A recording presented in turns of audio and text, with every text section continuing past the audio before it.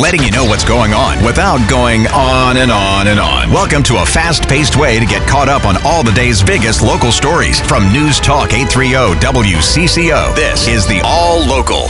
I'm Susie Jones with today's WCCO All Local. An Eagan police officer is hospitalized after he was in a crash involving a semi this morning. It happened around 6 a.m. in the northbound lanes of 35E near Yankee Doodle Road. Details about the incident are still coming in, but Eagan police confirmed one of their officers was taken to Regions Hospital with injuries. The northbound lanes of the freeway were closed for most of the morning, but are now back open, according to MnDOT. Rusty Ray, News Talk 830 WCCO. Authorities on the scene of a roof collapse at a shopping mall in Duluth.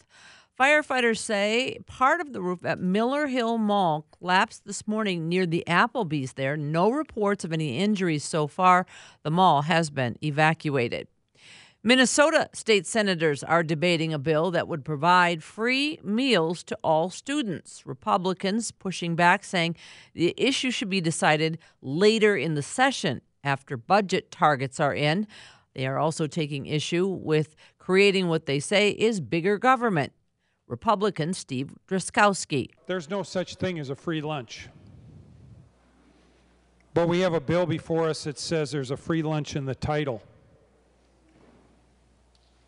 That's not true. There is no such thing as a free lunch. The people of Minnesota are paying in this bill over $400 million in taxes. That bill expected to pass, however, in the DFL-controlled Senate. Governor Walz has said he will sign it if it gets to his desk. The pothole conversation continues another day. This time in Minneapolis, the city leaders gave an update on what they're doing to address the growing issue. Transportation Maintenance and Repair Director Joe Palman says despite the record snowfall, it's been a more mild winter temperature-wise, which has actually led to widespread pothole issues earlier than normal. We saw many back-to-back freeze-thaw cycles in January, and we saw many more potholes in January than we normally see. You know, a typical year for us, we'd start patching potholes in February and March, and we began that, much earlier in January this year. Right now, crews are using temporary cold patch fixes.